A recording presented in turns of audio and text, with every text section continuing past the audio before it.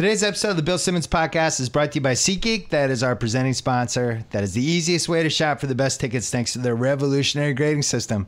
I was using SeatGeek this weekend looking for Fenway Park tickets because my son is going back to Boston for his first Fenway Park game. My son loves baseball now. I don't know what the hell happened. Buy and sell tickets in just 2 taps on your phone. Everything fully guaranteed. Right now, my listeners get $10 off baseball tickets. The first time they use SeatGeek, use promo code BSMLB. Download the SeatGeek app today or go right to SeatGeek.com. Also brought to you by House of Carbs. That is our new food podcast hosted by Joe House. I somehow ended up on the third one too. We had David Chang on. He announced the location of his new LA restaurant that he's opening, and we talked diners with him, and then House talked more diners with Mike Lombardi, trying to figure out what the hell happened to the diner. It's a podcast for the hungry by the hungry. Check it out. And don't forget to check out Talk the Thrones. We're talking with Mallory Rubin at the end of this podcast because she's the host of Talk the Thrones, our Twitter show that comes on right after Game of Thrones ends. Hashtag Talk the Thrones. Big success this week. We're so happy with it. It's like if Inside the NBA with Barkley was actually for Game of Thrones people coming on right after Game of Thrones. This is it. People love this show. So check it out on Twitter. She's coming up a little bit later. But first, we taped a podcast earlier today from an undisclosed location in California with new Timberwolves guard/forward Jimmy Butler. That is coming up. Mallory at the end talking about Game of Thrones. But first, Pearl Jam.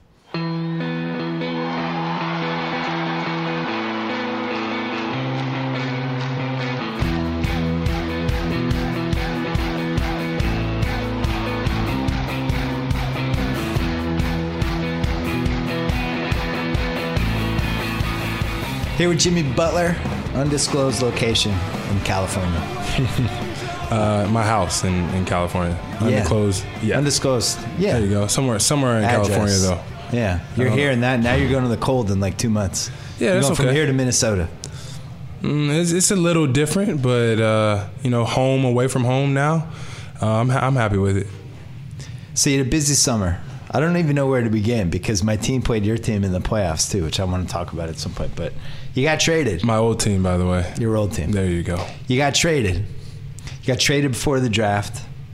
Let's just tell the whole story. What happened? You're away and take it from there. I was away. I was in Paris.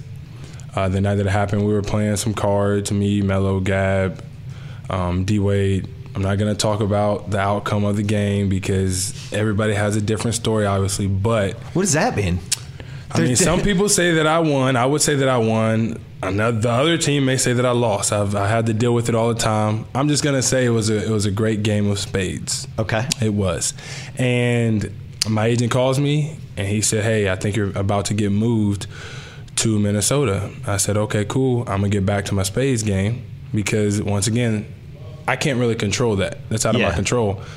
I try to control what I can control. So you're not on Twitter, you're not checking your replies, Nope. You're not on Reddit, any of these places? I'm not doing any of that. I'm just trying to enjoy life at that point in time, and it just so happened I could enjoy that in a foreign country, that being Europe and in Paris and all of that stuff with D-Wade and those guys. And then, he calls me. You just got traded to Minnesota. I'm like, all right, I'm back with Tibbs. Like right then and there, I was like, hey, we got some really good young guys. I'm back with Tibbs. Let's do what I always do. We're going to continue to get better every single summer, and we're going to go about it the same way, just now I'm wearing different colors. All right, so you're with Wade and Carmelo, and who else? Gabrielle Union, Wade. Okay, gotcha. Gab. So what are Wade and Carmelo, they're in the league, they have to be interested in this whole thing, plus you're playing with Wade. So the rumor happens. What are those guys saying? Rumors are always rumors. So it's kind of like why I really listen to it. Because my name, it came up. I was going to Boston. Yeah. I was going to Cleveland. I was going to Minnesota. I was going here or going there.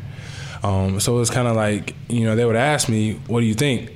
I don't know. I don't really pay attention to it. I hear it because I got enough guys around me that saying, did you see what came out today? Well, no, I didn't see what came out. I don't read that. Yeah. I got better things to do with my time than sit there on the internet like y'all do and scroll up and down. Not y'all, I mean my guys. Not you. You're my guy. You are my guy. But Hey, the people I hang listener, I around think every you day. offended the listeners. I think you have to apologize to them. No. Now what do they do? No, that's okay. To each his own.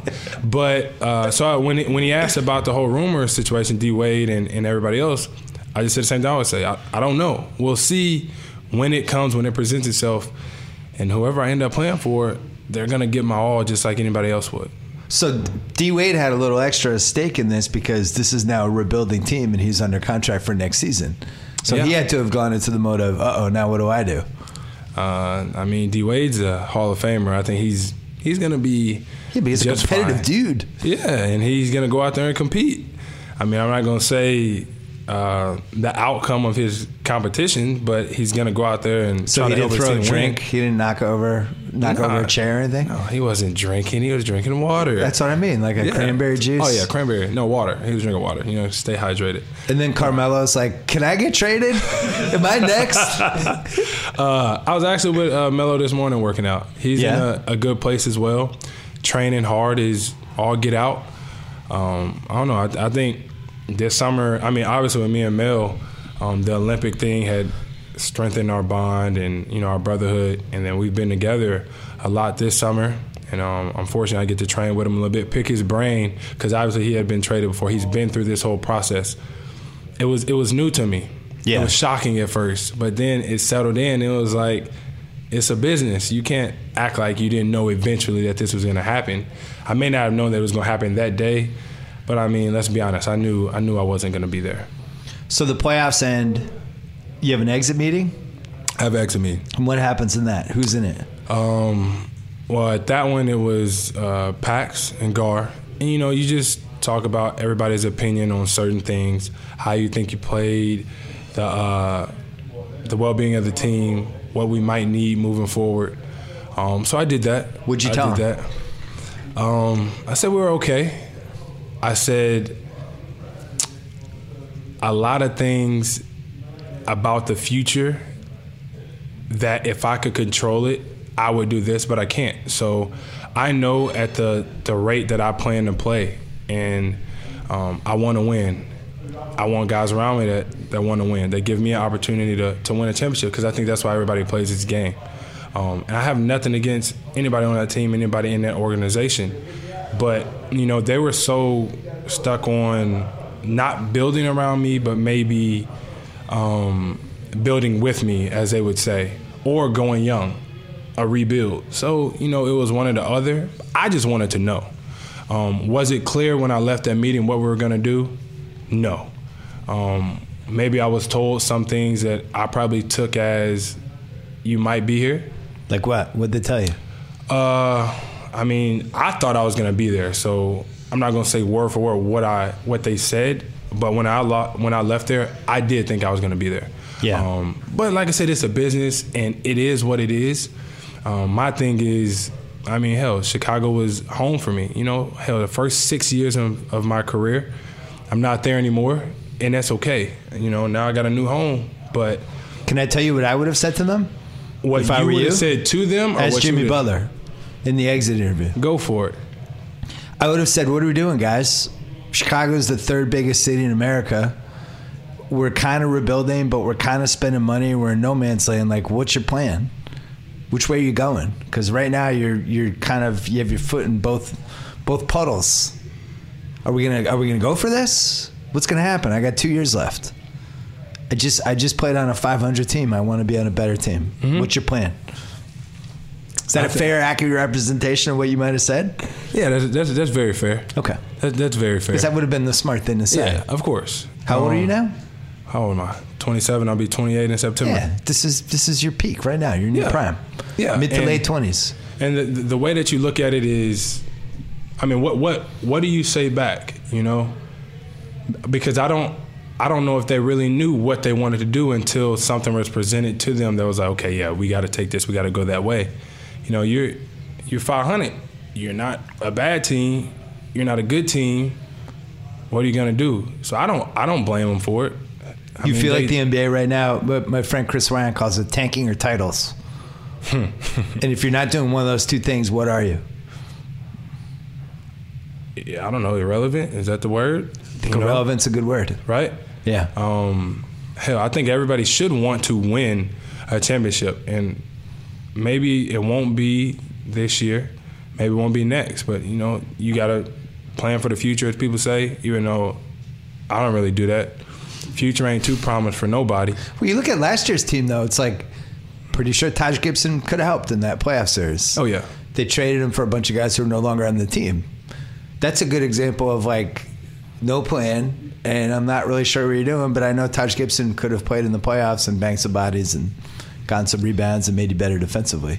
Yeah, but so when that happens, you got to be like, what are we doing? It's hard. It's hard because that's not in my job description. So I can't tell them what to do. I can give my output on certain things, but that's not in me to do that anymore. But now look, where's Taj now?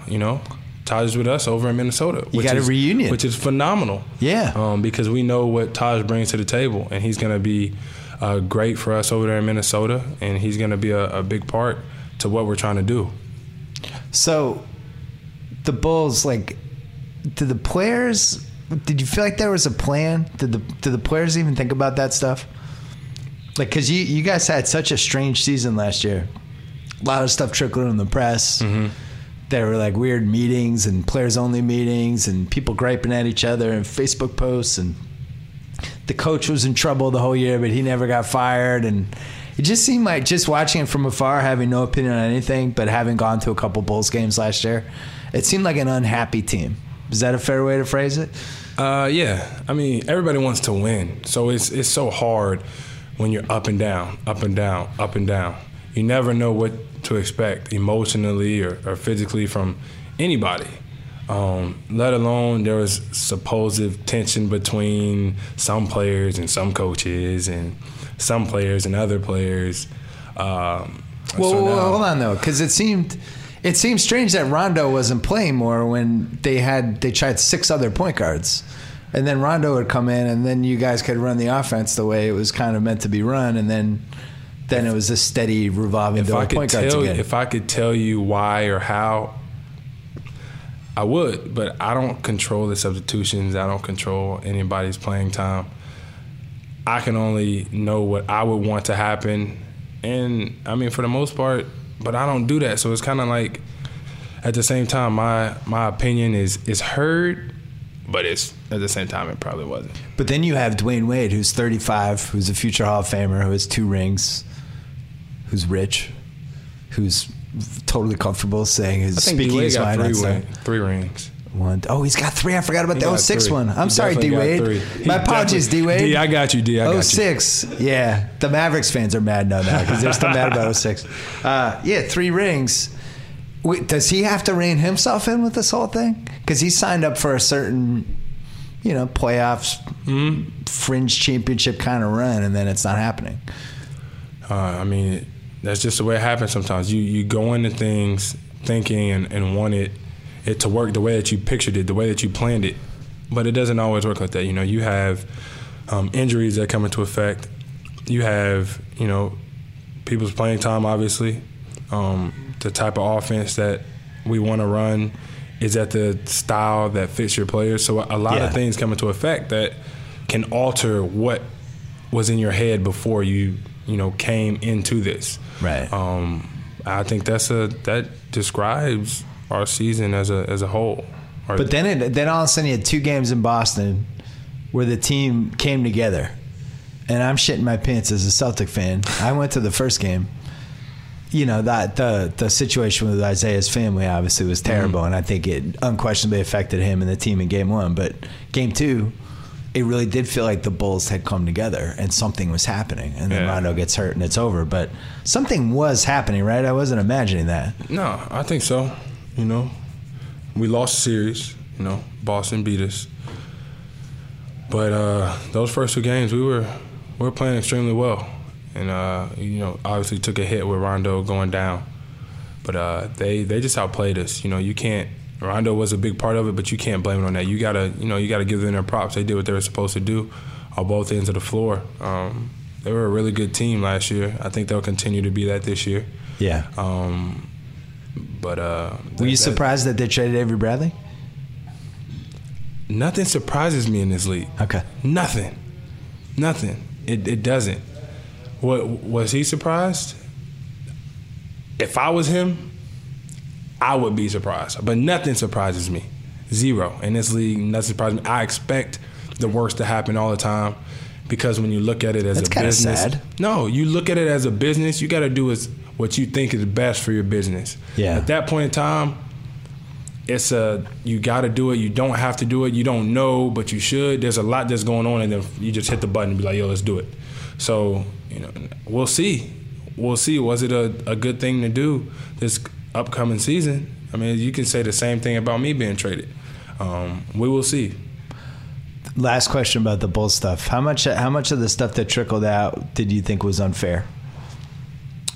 And what aspect of it when you say trickle out? The team not getting along, you and Wade versus everybody else. There was stuff about you weren't a great teammate that was never really seemed to be substantiated, but it did seem like after you got traded, it all comes to the light. Yeah, I was like, everybody always has something to say, as I've said time and time again. But it's, if you're winning, it doesn't matter. Nobody cares. It's all swept under the rug. Now, when you're losing, you're mediocre, you're irrelevant, in the middle of the pack. Somebody's got to take the blame. Yeah. I'm cool with that. But you're not a guy who's like going in the locker room, like whispering to beat reporters, like throwing guys under the bus. It seems like you just keep to yourself, right? Or I will say it like, or you'll say it right to somebody's face, yeah. Or I'll say it to you, as in the media. I will say it to you, right? Which has got me in trouble multiple times. But if you catch me in the heat of the moment when I'm mad, that's just me. What makes you mad as a teammate? What makes me mad as a teammate? Losing. I hate to lose. I hate to feel like. And this is just me feeling that way.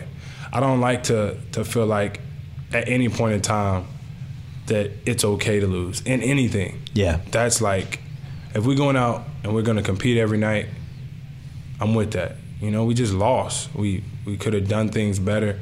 But when it's just like, when you're 500 and it's just like sometimes you go through the motions, I don't like that. I don't like that because you're not putting yourself in a good position. Yeah, it seems like you guys, it cratered. It was over in like late March, early April, and then all of a sudden you started winning again. Right. But when it cratered, it seemed like it was going to be an apocalypse. So what flipped? I'm always confused by the rhythms of basketball teams. I don't know. The season's always so up and down. Yeah. I can't really tell you what it was or the sequence of events. It happened, and it's just like, okay, oh yeah, this is how we're supposed to play. Right. Why can't we play like this from the jump, from the beginning of the season? But we started playing like that at a good time, the beginning of the playoffs. Right. And then, I don't know, the up and down came back into it, and we ended up losing the series. Quick break to talk about Blue Apron. Picnics, potlucks, dinner parties, barbecues. Good food, essential to a successful summer. That's why we launched a food podcast with Joe House. Now it's easier than ever to create delicious summer meals with Blue Apron for less than $10 per meal. Blue Apron delivers easy-to-follow seasonal recipes along with pre-proportioned ingredients right to your door. No more overspending at restaurants or high-end grocery stores. With Blue Apron, prepare memorable meals yourself in under 40 minutes. Some of the meals available in July include seared chicken, creamy pasta salad with summer squash and sweet peppers, creamy shrimp rolls with quick pickles and sweet potato wedges, fresh basil fettuccine pasta with sweet corn and Cubano pepper, or chili butter steaks with Parmesan potatoes and spinach. That sounds really good. Right now you can get your first 3 Blue Apron meals for free with free shipping. Man, it's just not as fun to do this one without Joe House. This is the best when Joe House grunts and groans during the Blue Apron, but whatever. Go to blueapron.com/BS. Get your first 3 Blue Apron meals for free. Free shipping. Blue Apron, a better way to cook. And now back to Jimmy Butler. How much, once the season ended, it seems like everybody tampers with everybody now in the NBA because the players can just talk to each other. Players just openly recruit each other now. Chris Paul, the Rockets weren't allowed to talk to Chris Paul until July 1st and somehow telepathically knew he wanted to get traded to them, and they made a trade in June. Walk me through the tampering stuff, because it's not really tampering with the players doing. Yeah, you can email any player, right? And be like, hey, man, I'd love to play with you. I don't use email. Let's just get that out the way. Or text. I might text or phone call somebody. Yeah. That's not really tampering, though. That's not if it's player versus player or player for you know player. What I'm saying? Like, it's, you build the league's different nowadays. Like you build relationships with players, and you hang around each other because y'all have so much in common. Like y'all are competitive. You want to be great. You're all rich. I mean, yeah, if you want to throw that one in the category. I hate to break it to you, but NBA players have money. Yeah. Okay. Yeah. They have that in common. There you go. And so you build relationships with guys, so you're checking in on them. And then, of course, you know what's going on in their life just like they know what's going on in yours. So you may ask a question, what's going on? Hey, man. Where you going? Where you going to end up? And majority of the time they're going, I don't know. I got a lot of time to think, da-da-da-da. I mean, not so too are many players people hitting you after the season? Hey, Jimmy, what's going on, man? Getting traded? Where you going? I think everybody wanted to know that. Players, fans, media, individuals, family. And I don't know. I would say the same thing if a player. I don't know because I don't control that.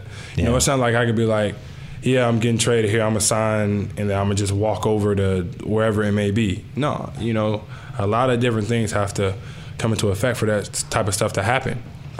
So everybody's gonna probably give you the I don't know or mind your business. Who are the best recruiters? Who are the best non-tampering recruiter players? Isaiah Thomas has to be up there. I don't know. He does like the social media. He does the eyeballs. Yeah, he just puts eyeballs at people. Yeah, the Instagram pages, man. Yeah, but man, he's nice with the emojis on the social media outlets. Yeah, he is. I like that. Last week, or maybe this weekend, who was it? CJ McCollum? Or was it Lillard? It was McCollum. They just put an Instagram photo of Carmelo in a Blazers uniform. Oh, really? He's like, come play with me and Dame. I think he's going to get in trouble. No. I don't know if you're allowed to do that in the NBA. Although I don't even know if they have. Why not? I don't know if you can openly recruit like that. I think they're not going to check your phones. How is that openly recruiting? He just posted a photo of Carmelo in a Blazers jersey? Because he said, come play with me and Dame in the text of the photo. I don't think that's allowed. How is this? Would be my guess. I don't know. I don't think nothing's wrong with that. It's actually a perfect place for him. It got me rooting for Carmelo to the Blazers. I don't think anything's wrong with that. He can have an opinion. Come play over here. Well, what if he would have said, hey, yo, LeBron, Carmelo, CP, James, Russell, everybody come over here. Well, that's what so that's how he should have gotten out of the tampering. He should have LeBron just named everybody else? Yeah, he should have named the 10 best players in the league. No, ain't nothing wrong with that. It is. What year were you drafted? 2011. 2011. So that's the biggest thing that's changed this decade is how accessible the players are and just all this little subtle stuff. Like, we didn't have that last decade. Yeah, but I feel like you know these guys more than usual. Podcasts are a big part of it too, Definitely, but I think that you do so much more nowadays with other players than they did in the past. Whether it be, you're going to China with Nike basketball, you're doing the Olympic team, whether you're just or the World Championships team, you know any what of those I mean? teams. Yeah, you're playing open gym with guys in Vegas, in Miami, in Los Angeles. Whether you just walk across one another at dinner, it's so different than it was nowadays, and than it was back then. I'm sorry. You guys are soft now. No, it's not like it was. So you guys are all buddies now. We still compete though. Don't get it wrong. Russ and KD are the last good feud we're ever gonna have, I think. Nah. And even they get along now. Now they're buddies feuds again. Oh, there's some feuds. I got some feuds with people. Don't ask who because I'm not gonna tell you. But I got some feuds. Can we play 20 questions? Can I guess? No, because 20 questions would mean you would be asking me the question. Yeah, and I would try to figure it out. But if you're asking me the question, how would you figure it out? You can't be guessing. You're asking the questions. I would be the one kind of. Well, you're answering as I can figure out anything in 20 questions. I don't know, because I could give the most vague answers ever. What's he look like? Well, so here's the thing. I have a theory that 99% of NBA feuds start over cards or women are the two biggest reasons. Cards, women, money, yeah. Or somebody owes and they didn't pay. Yeah. It seems like that is that's usually... That's where a lot of beef does come from, actually. Yeah, that's why it's my theory, because it's true. Yeah, that's real facts. Real smart. Cards is a problem. Yeah, but because there's been fights on planes with cards, and remember Charles Oakley was going collecting, punched Tyrone Hill once. I don't know about none of that. Yeah. No, I don't. Yeah, I'm not going to talk about other people's business.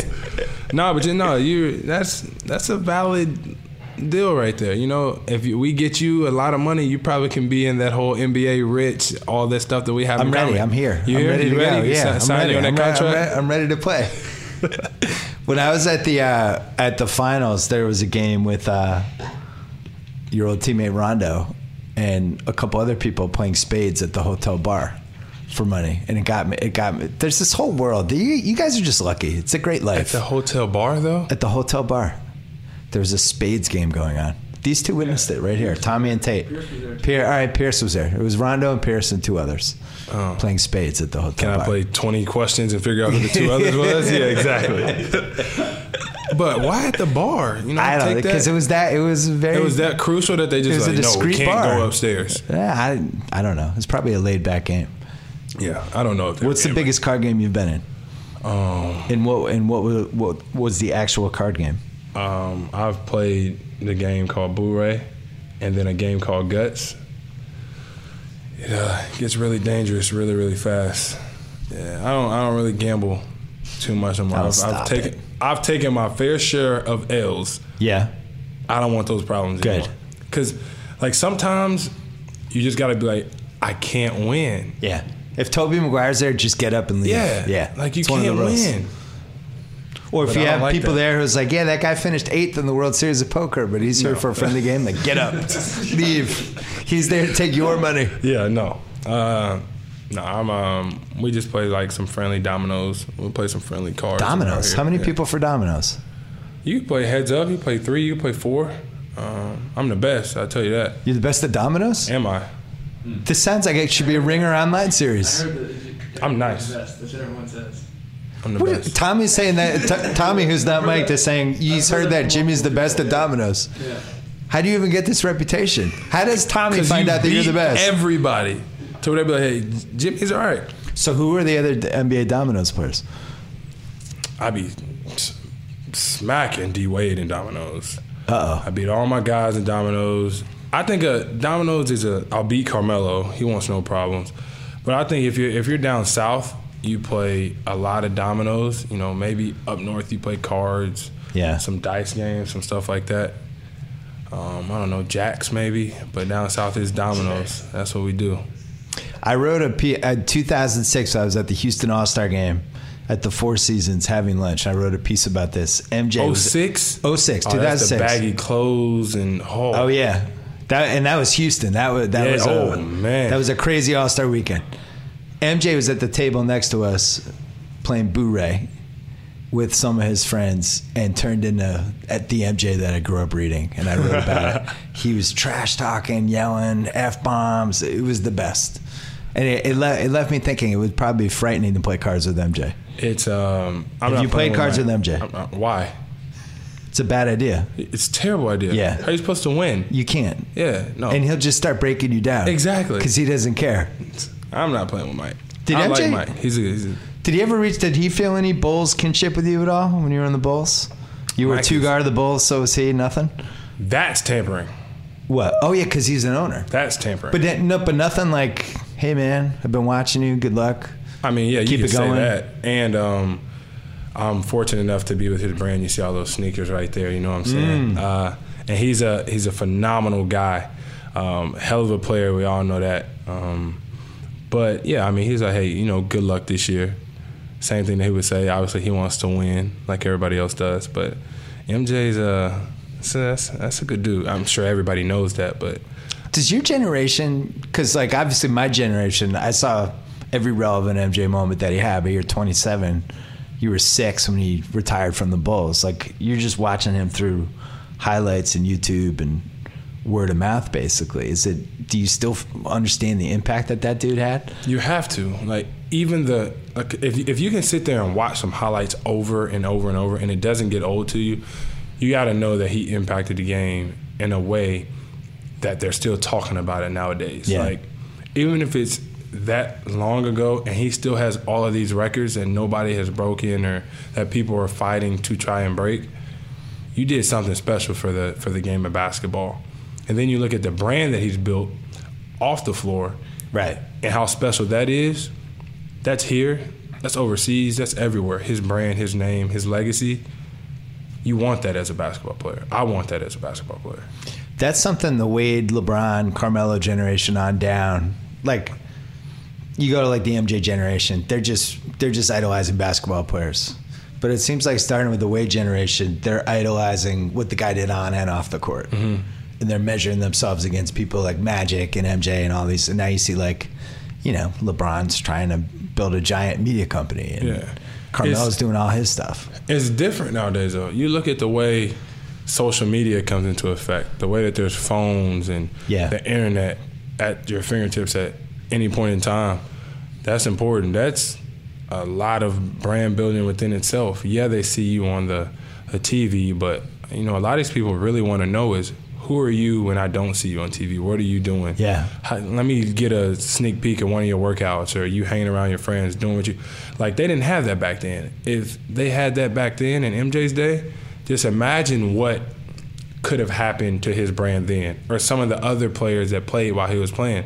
Their brand could have been so much broader and bigger because it could reach so many people so fast like it does now. Like, or it could have been worse for MJ's brand. It could have. It's going to Atlantic City between playoff games. You never know. That stuff would have been bad. No, social media is a problem. I'm not going to sit here and say that it's not. You know, just the fact that... You must be always wary of cell phones everywhere, anytime you're in a club, people filming you, all that stuff. I don't really go to clubs like that. I'm in the house. This is my sanctuary right here. We here. The domino table's in the middle of the floor over there. Like, that's what we do. There's cards on that table just in case. We don't leave the house. We go to the gym in the morning, work out, come back here and eat, and enjoy some California weather. Have you played in round 2 of the playoffs yet? Yep. Oh, with what D Rose year was that? Oh, 11. You were a rookie. Or the 11-12 and year. After that, no, my first year. Not gonna. He got hurt. Oh, that's when he got hurt. You lost to the Sixers. The second year is whenever we beat. Oh, the Joakim Noah. Yeah, you beat Brooklyn Milwaukee. Game 7. No, so I've been there twice because we beat Milwaukee one time, and then both times we went and we lost to Miami. What was the best team you've been on? No, we lost to Washington. Also the Cavs. The year that LeBron hit the buzzer beater. We did. We lost to the Cavs, and then we had lost. No, we lost to Washington first. We lost to the Cavs, and then the one time we had lost to Miami, I think. I don't know. That was so long ago. It was something like that.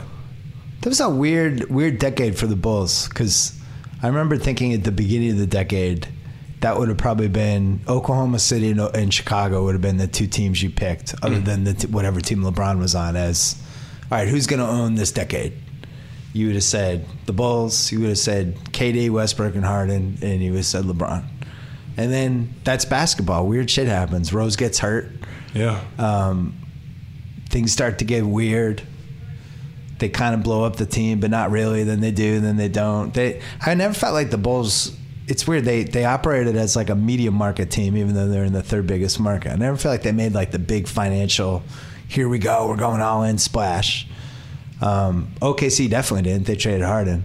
But then you watch it, and then all of a sudden here come the Warriors, and now that's the team. And nobody could have guessed that in 2011. No. Now you're on this Minnesota team that Towns, that's a real guy. I mean, that's somebody that could be first team All-NBA the next 3 years, one of those years. He can play. He can go, and he works. You know, he's I'm texting him, calling him, checking in on him. What's going on? No, I'm headed to the gym. I'm leaving the gym. That's, you know, I like to hear that. Yeah. I know that you're getting it in. You want to be great. You want to win. You want to win a championship. You want to do what's right. For Minnesota, for that organization, I'm around with that. I'm around for that. He also got to go to KG graduate school summer camp for a year. KG just taught him stuff, yelled at him. Sounds work like ethic stuff. KG. It was great. Yeah, sounds like KG. That's really lucky, though. I mean, the Philly guys could use somebody like that. Look at what KG has done for the game. Look at his career, his legacy. Like, you learn from somebody like that. How'd you do it? You pick his brain, and you know, to the best of your ability, you try to reinvent that or model it yourself after that, but then try to take it a step further, set that bar a little bit higher to where whenever you reach that, if you're not on the same level as KG, maybe you're a little bit better. Maybe you've done a little bit more. It's hard to do with somebody like KG. I think KG's coming back. I think he's going to be your teammate in 5 months. I remember you saying that. Yeah. I think he's I told you, he's like a boxer. He's going to come back one more time. That dude's too competitive. What does he do all day? He's got to be going crazy. Yeah, he competing in something, I can tell you that. Yelling, getting fired up about something. But I'll never say never. Could he still play? Probably so. I think he can. He can get up and down a little bit. Yeah, he can get up and down a little bit. Wiggins, you have the chance to have the biggest impact on, because he's one of those guys. Young, comes into the league basically when you're out of college. He's just on bad teams. You start to learn you have different coaches. You start to learn bad habits, but athletically ridiculously gifted. Yeah. Defensively was below average last year. Like all the metrics said that he just wasn't good defensively, and that's something that he's got to get better. Now you have him, you got Taj Gibson, you got Towns. I mean, all of a sudden has the makings of a decent defensive team. Yeah, I think that it's different. He has all the tools to be a terrific defender, by the way. But it's different whenever somebody's just telling you something all the time and then somebody's showing you. Like, this is what, when you play both sides of the floor can get you. Yeah. He is extremely talented on the offensive end. And I think that he's going to be just that talented on the defensive end as well. As long as you lock into it and, I think he has that will and he wants to be great, so he's going to want to do it. And I'm excited to get with him just because I know how passionate he is about the game and his drive and his work ethic and how he wants to win. When you have that as a young guy, you have it. You can't really teach that. You just have it. And don't take like $3 million from him in dominoes and ruin his confidence. No, I wouldn't do that to him. Don't take money from him. I would tell him, don't play me in dominoes. Don't play me in dominoes. Don't set yourself up. Life lesson number 1: stay away from any dominoes game that I'm in. If I'm around, just be like, you know what? I'm gonna leave the table. He's here, and he's not playing. But nah. You must have defended him a few times the last couple of years, right? Yeah, he's a tough cover on offense. Yeah, he can. He's athletic. Gets to the free throw line. He can shoot. A little bit of a heat check guy. You're supposed to be. Yeah. If you make shots, I want you to heat check. Yeah. He can do that, man. He can do it all on the offensive end. So I'm excited to be able to go alongside him. What about Jeff Teague? I got to play with slash and kick. I got to play with his little brother at one point in time, and he can shoot it. He's tremendous in the pick and roll, getting out in the open floor. I'm telling you, we're gonna be You're just optimistic. fine. His little brother was one of the 75 point guards you played with in Chicago, I think. How many was it? Like 6 a year? I can't even remember. Chicago had affection for point guards. Man. Oh, point guard's available. Let's trade for him. Ooh, that guy. Always wanted him. Well, now they have Chris Dunn. We'll see how that goes. He's gonna love it over there. Chris Dunn. Do you look at a trade? So they get Chris Dunn, Zach LaVine, and the 7th pick. Do you hear a trade like that? Do you feel like, oh, that's enough for me, or they should have gotten more? Like, do you get competitive about it? No, because I think there's much more that goes into what you get and what you give up. That's not my job. Like, I don't know all the salary cap, and you got to move all the room and da-da-da-da-da. No, I'm good. I don't really care about any of that. I just want to go out there and I just want to hoop. So, but deep down, you hope Markkanen's a stiff because that'd be more fun, right? No, I want the kid to be great. Be great. I'm just kidding. Be great. Yeah, well, he's got. I'll tell you this: he's got pressure on him because he's the guy they traded Jimmy Butler for. So he's coming in as a rookie. That kid has zero pressure on him. And then Dennis Smith and Monk and Mitchell they get drafted after him. No. That kid has pressure on him. I'm telling you. No, he don't got no pressure. No, I feel bad. He's in a bad spot. The kid just needs to go out there and play basketball, have fun. Don't worry about nothing. He'll be what happens fine. when you go back to Chicago? Oh, I'm gonna try for a game. I'm gonna try to go for. I don't know. I'm just try to score like 5 points in my first game back. That's all I need. Is the crowd? What's the crowd reaction? I don't know. I mean, you played your ass off for them. Oh, definitely. I think I'll get some love. You're not going to cry when they show the video. No, I'm not. What does everybody say? I'm going to cry. I'm not going to cry. Pierce cried. It's like 50% of the time people cry. No, I'm not crying. You get choked up. It's like your whole life. I'm they show not the to video look screen. up at the board to tell you the truth. You'll look up. I'm going to glimpse up every once in a while. You're going to have to look up. I don't want to watch my own highlight video. Nobody does that. No, they'll wait till like a second quarter timeout, and then they'll do this little 2-minute video. I don't know. Maybe... Was it acrimonious when you left, or is... First of all, don't use SAT words. Acrimonious. I don't know what the hell that means. Acrimonious. Was there bad blood after you left with the owners or any of that stuff? No. Reinsdorf call you? Yes. What did he say? You thanked me and said a lot of great things and said that they picked their direction. And I was like, I respect you for calling me. He was amazing. The ownership was phenomenal when I was there. Except for the part that they wouldn't go over the luxury tax. Yeah, they could have done that. It's none of my business. But as in like great people, and was always doing everything in the community, which means so much to me. They were the ones, and they always put everybody in a position to be successful when it came to in that community and just being really great people and wanting it to be a family-like atmosphere. The Reinsdorf were phenomenal. What are you going to miss the most about Chicago? Give me a top 3 list. Top 3 What about restaurant are you going to miss the Chicago? most? Man. Well, to tell you the truth, they just opened a Katana in Chicago. Well, it's opening soon. Okay. So that's gonna be great. I don't know if I'll eat there whenever I go back. Headline: Jimmy Butler's going to miss the sushi in Chicago. Yeah, Katana's legit. What else am I gonna miss? I think all the country concerts do come to Minnesota as well. So I'll get to do that as well. I tell you what I won't miss. I get to move out a little bit into the burbs to where I don't have to hit all of that traffic. Oh yeah, the traffic's my terrible. house is gonna be a nice size out there for a lot less money.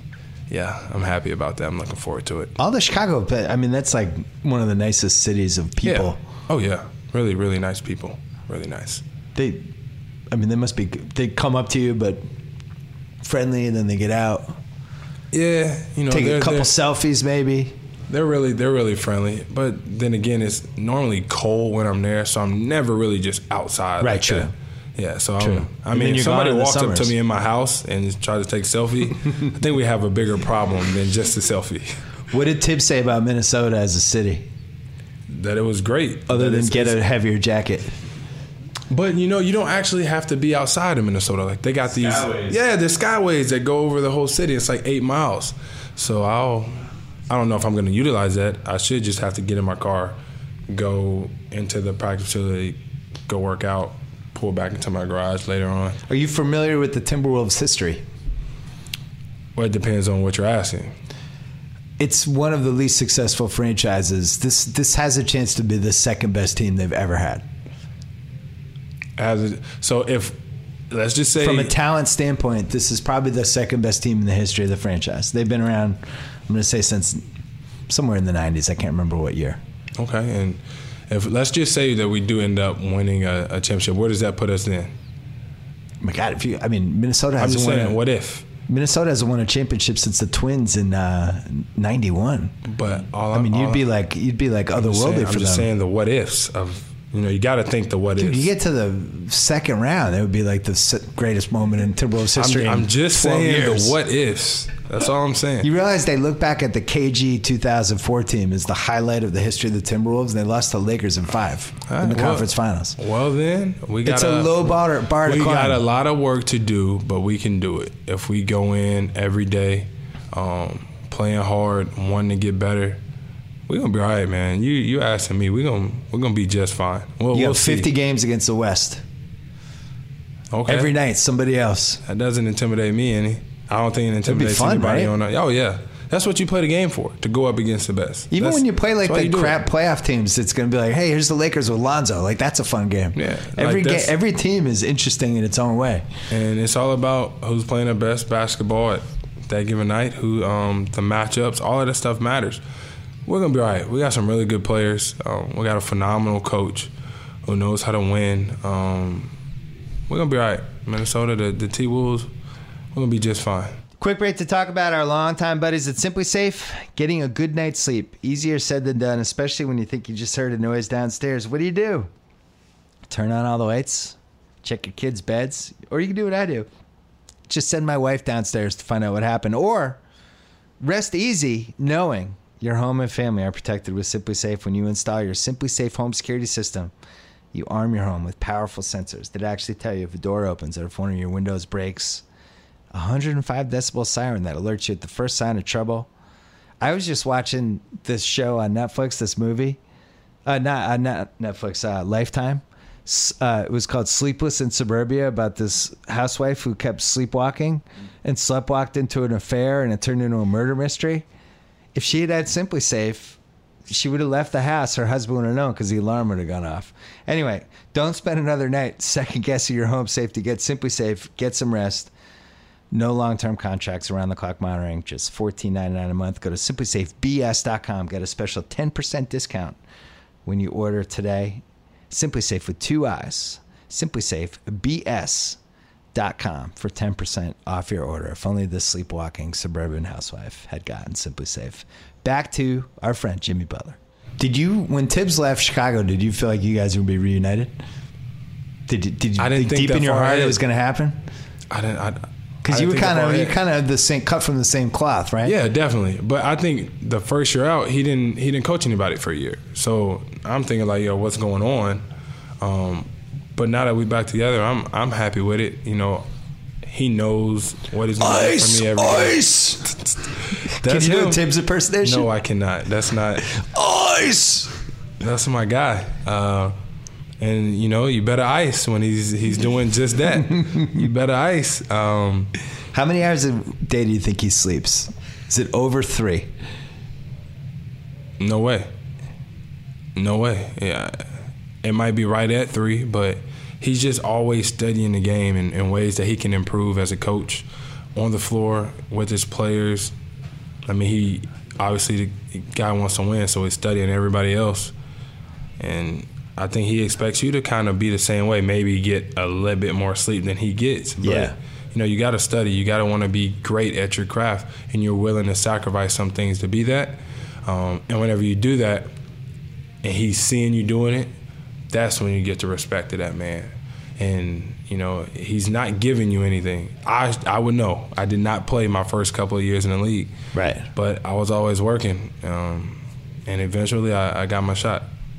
Do you worry about, it's almost like physically and from a health standpoint, it's almost like too much for him sometimes? Because I like Tibbs. I just worry, like, especially if you guys went in the playoffs and you went like 3 rounds. No. I feel like they might have to have a medical staff at Tibbs' house just to make sure he's drinking water, he's eating food, he's moving. That he's sleeping a little bit. I think maybe a nighttime nurse. I think it'll narrow in even more whenever, you know, we're later on in the season in the playoffs. Now he's really locked in, and he's going to come in with 16 cups of coffee and 5 big-ass notebooks of the other team plays and our plays and give them to everybody. I mean, he's always studying the game. It's crazy because I think that's why he is the person he is, and more importantly, the coach, because the guy just wants all the information all the time so he can spray it out to everybody and let everybody know, yo, this is what we got to stop. This is what we got to do. I mean, hell. Have you thought about running the high screen with Towns yet? You must have been thinking about that a little bit. Not right now. I still think I go about things in weeks of when I got to start. That's going to be nice. Yeah, it is. He's one of the best pick and pop guys. Yeah. He like that. And he be putting people in the basket too. Athletic, can shoot it. Yeah, but I think I got like 2.5 more weeks before I start watching exactly where he likes to get the ball on the floor when it comes to the pick and pop or in the mid post. Right now it's more on, you know, you got to do what you're supposed to do before you can worry about everybody else. Did you watch the finals? No. You didn't watch the finals? No. How come? Because I want to be playing in the finals. I know what happens in the finals because, as everybody knows, like, Kyrie is a really good friend of mine. along with LeBron, KD, Draymond, all No, those you're guys like too. you're Team Kyrie. You're not Team LeBron. That's fine. I'm team like both of those guys. I think both those guys are phenomenal But players. if you had to choose, you'd pick Kyrie. Let's just say I like both of those guys. You're closer in age. I like Yeah. both of those guys. Draft class. Draft class. That too. 2011. Yeah, 2011.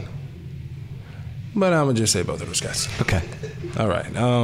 So I know what's going on. Everybody's like, yo, did you see the game last night? This guy did this, that guy did that. Man, they won by 4 points, the final score. So I basically watch the game because everybody tells me what happens all the time.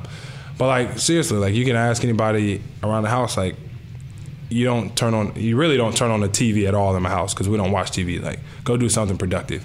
And if you are going to turn on TV, do not turn on basketball because I do basketball all the time. Yeah. That I don't want to see that all the time. Now, I would have thought because you're such a student of the game, I would have thought you would have been watching the finals looking for trends or like, oh, I wonder what this is going or that or how they stop this, trying to pick up tricks. No, I'll watch myself on film, like maybe during the finals or in the morning when we wake up. I'll watch my games, my minutes, my shots. Trying to figure out what you were doing right and wrong. I got to try to be better before I could even think about making it. I got to get us to the finals before I can even think about what it takes to get us there. You got to get there first. But, I mean, if you're going to turn on TV, you can always turn on football. Turn on football, and hell, I'll sit down and watch it with you. I will say, I've said this on the pod before, so I apologize for regurgitating my own opinions, but I thought the level of basketball in that finals was about as high as it gets because there's so many good offensive players. Oh, yeah. Kyrie, KD, Curry, and LeBron were all like peak of their powers offensively, just and then killing it. You look at the matchups, you know what I mean? Yeah. KD, LeBron, Steph, Kyrie, K-Love, Clay, or Draymond. Like there's so many players, the shooters within J.R. Smith and Klay Thompson, big man that rebound and can sprint down the floor. Like they had a lot of really, really good matchups, and it's hard when everybody's playing at that high of a level to see somebody, but somebody's got to win, obviously. But it's a great series. The team you have offensively, if Wiggins goes up a level, and you have three different guys plus Teague that can create their own shot or do whatever and play at a certain pace and split, that team potentially could be really good. Yeah. I think Wiggins is the key to it, though. And he's young. I think he's 22. Yeah, something like that. If he turns into a reliable offensive guy, I mean, he put up stats last year, but you can put up stats on bad teams. It's easy. I think it just gets easier, to tell you the truth, to put up stats on good teams. I mean, for the most part, think about it. Like, everybody keys in on you when you're on a quote unquote bad team. Right. I'm not gonna call their team a bad team though. Last year, let's call it not that successful. It's my organization now, so unsuccessful. We're not gonna say that. But yeah, I think it gets easier because you can't key in on one guy. Yeah. So, like, pick your poison. Who you going to double team? All right, well, that guy's going to be open, so you can't double team him. You can't double team everybody on the damn floor. Right. So I think your job gets easier. You get to pick and choose your spots a lot more. There's less help when you got some guys that can really go out there with you, that can, shoot from the perimeter, create their own shot, get you another easy one. It's not like you got to create for everybody else, and then you got to try to create to get yours at the same time. It'll definitely be easier for him. Towns was unbelievable, like the last 35, 40 games last season. I think he was putting up like 27 and 13 every night, shooting like 60%. Do it again. Yeah, please continue bring it back. To do that. Don't change. And I told him, don't you change the way that you play because other people are here. You still be you, who you are on both ends of that floor, and we'll come in and do the best to help this organization win as well. Well, you know what's interesting, do not though? slow down. Everyone's talking about how loaded the West is, and it is. But after you get past, like, the Warriors are up here, then I think the Rockets are probably second. Like, if you're just betting on who would be the favorites to whatever. The Spurs didn't have a great summer. Even though they won a lot of games last year, they lost some guys. They have some health issue guys and stuff like that. The Clippers, Blake's not coming back till December. OKC, Paul George and Westbrook, they haven't played together before. You go down the line, everybody's got one or two or three things, you'd be like, "Wow, that's." So I don't. The case for you guys being better than maybe people think right away is actually a case that I think could be made. Mm-hmm. But I don't know what to expect of the West. Like, you could tell me you guys are going to finish 11th, I wouldn't be shocked. You could tell me you guys are going to be the 4th seed, I wouldn't be shocked. It seems like you'd be shocked if we said that we was going to be the 1 seed? I would be shocked. Okay, all right. I just wanted to get that out the way. I would think there was like everyone on the Warriors got mononucleosis or something. Okay, yeah. All right, thank you. Missed like 2 months, something like that. Damn. They just won like 220 games in 3 years. I'm not disagreeing with you. I just thought that I would ask. I'm not agreeing with you, but I'm not disagreeing with you. I just don't have an opinion. Mine's irrelevant right now. I'll tell you though, you guys don't match up terribly with that team. Right? Yeah, we'll be right. Towns is an issue. It's an issue for a lot of teams, but yeah, there's some spacing and some things. Okay. Tibbs might freak them out by yelling and screaming at them the whole time. Where's Carmelo next year? Carmelo is going to be in the NBA probably. Okay. Yeah. Do you believe he will stay in New York? I do not know. I'm not going to ask him. Okay. I probably will go to dinner tonight, but I'm still not going to ask him. Have you ever seen anything stranger than the Knicks basically ruining his trade value over the last 9 months when he's still a good basketball player? I mean, Carmelo's still a good basketball player. If you're playing really the Knicks, you're like, player. Oh shit, I got to play Carmelo tonight. I'm gonna have to work for 2.5 hours. Trust me, I said, damn. Yeah. Shit, I got to go up with Carmelo tonight. Yeah, like it's not like, oh yeah, Carmelo. No, I don't think anybody does that. Right. Even though he's 33, he's still got. Melo can easily play another 4 years. 4 or 5. And if he ends up on the right team, he could play another 7 years. Right. Easily. I don't know what to think anymore because like Federer just won the Wimbledon. He's 36. LeBron, everybody thought he'd be winding down at this point. Stop. Not even close. And it just seems like the training and the dieting and all this stuff, as long as you guys keep your bodies where they need to be, it doesn't really seem like there's a time limit for this stuff anymore. It matters, and everything that they're creating and making nowadays to help with that process, and everybody can get their hands on it. As long as you use it the right way, I mean, you can add 3, 4, 5 years onto the end of your career easily. Yeah. These guys, like what Carmelo's 33 now. If he plays till he's 40 with the amount of money that's coming in the league, I mean, he could potentially make more money when he's 38 than he did when he was like 22. I think it's crazy what's going on. Any last thoughts? No. I had one more thing to ask you. Let's go. I'm always fascinated by these LA games. I think we talked about it a little last time, but who's in charge this year? Who's in charge of the games, the secret games? Is it still Chris Paul? I don't know. I was talking to. Are there more than? Is there a rival secret game now? What's the scene? Give us the scene because all you guys are here, and you're all looking to play. Mm-hmm. So who's in charge? Is there a group text? No, look. It's crazy that you just said that.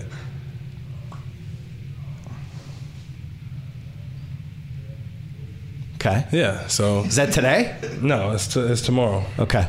It's tomorrow. So yes, that's we have a little chat that we're in.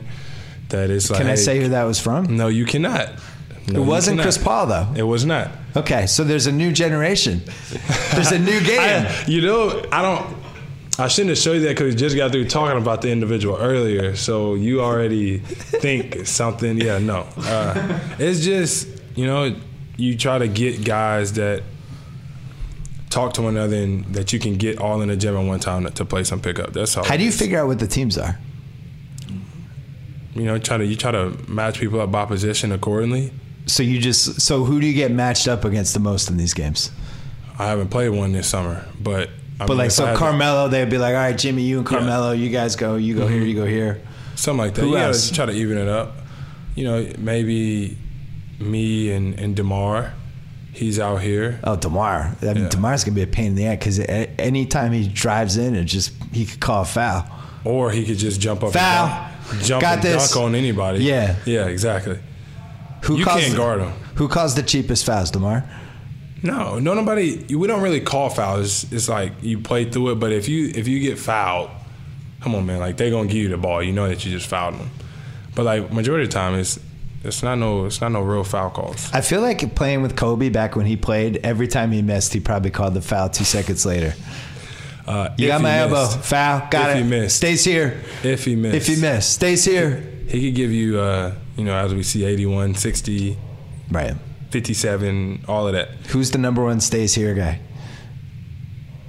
Nobody does that. This isn't street ball. This isn't street ball. Like, if you get fouled, somebody going to give you the ball. But normally, like, the defense is going to call a foul. Has there ever been a yelling match? No. Anything? No bad blood? Nothing? Oh, yeah, of course. You're competing. Yeah. You're competing. Guy, anybody had to be separated? No, don't nobody. Come on. Ain't nobody really fighting. Just like whenever you see it on a national televised game, it's all get in somebody's face and hold me back. Don't you do that no more. Yeah. And watch those elbows. You know it, you just get a tech, and then you go your separate ways. Is it spread the floor? Like what kind of style is the offense? What's going on? Your turn, my turn. It's not organized. I know. That's why I'm asking. Basketball. But you guys are all like the best at what you do. So what happens? It's just basketball. Sometimes you're moving and cutting. Sometimes there's a pick and roll. There's transition. There's all of this stuff. So Kyrie's just pulling up and shooting. Everybody's getting mad at him. Why not? No. Nobody's going to get mad at you for pulling up and shooting. You're one of the best players in the world. You probably are if you're playing on that court with everybody else. Nobody's going to be mad. Could two normal people play in these games? I mean, yeah. Like, let's say somebody who played for a year in college, Div 3. You could play in the game. No, not anymore. I retired. In that game, you didn't see my retirement announcement? I did not. 3 years ago, I could have been a stretch 4. I don't think so. I'm just going to go out on a limb. I could have been Zipser. I would have been in the corner with my hand up. Okay, or Jonas Jerebko. Oh, man. Yeah. Okay, you're just throwing these guys out here. Like, sure. That would have been my role model. Yeah. I would have been like this. I'm open. Don't leave me open by 22. Man. Be a star in your role. That's it. What number would you wear? You guys don't wear numbers when you play pickup team. How do you know? You asking all the other questions. Well, I would wear 33, obviously, for the homage for the legend. Oh, yeah, that's right. Yeah. What if I told you that number is taken? Taken by... What if I just said that number was taken? There's numbers in these pickup games? You don't know what goes on in this I really game. Don't. That's why, God forbid you told us. It's like a secret thing, so you don't know. For all you know, we don't wear shoes and socks in these pickup games. You don't know. I don't believe that. But you don't know. Is the gym closed, or people just like working out in the track watching? No, yeah, the gym's closed. You can't. Gym's closed. So they hook you guys up. Yeah, we're good to go. How many different locations are there? It's kind of like a text. It's just like, we're gonna hoop here at this time, or we're gonna hoop there at this time. Has anyone been kicked out of the game where you just stopped inviting them and you didn't know, like you ghost them?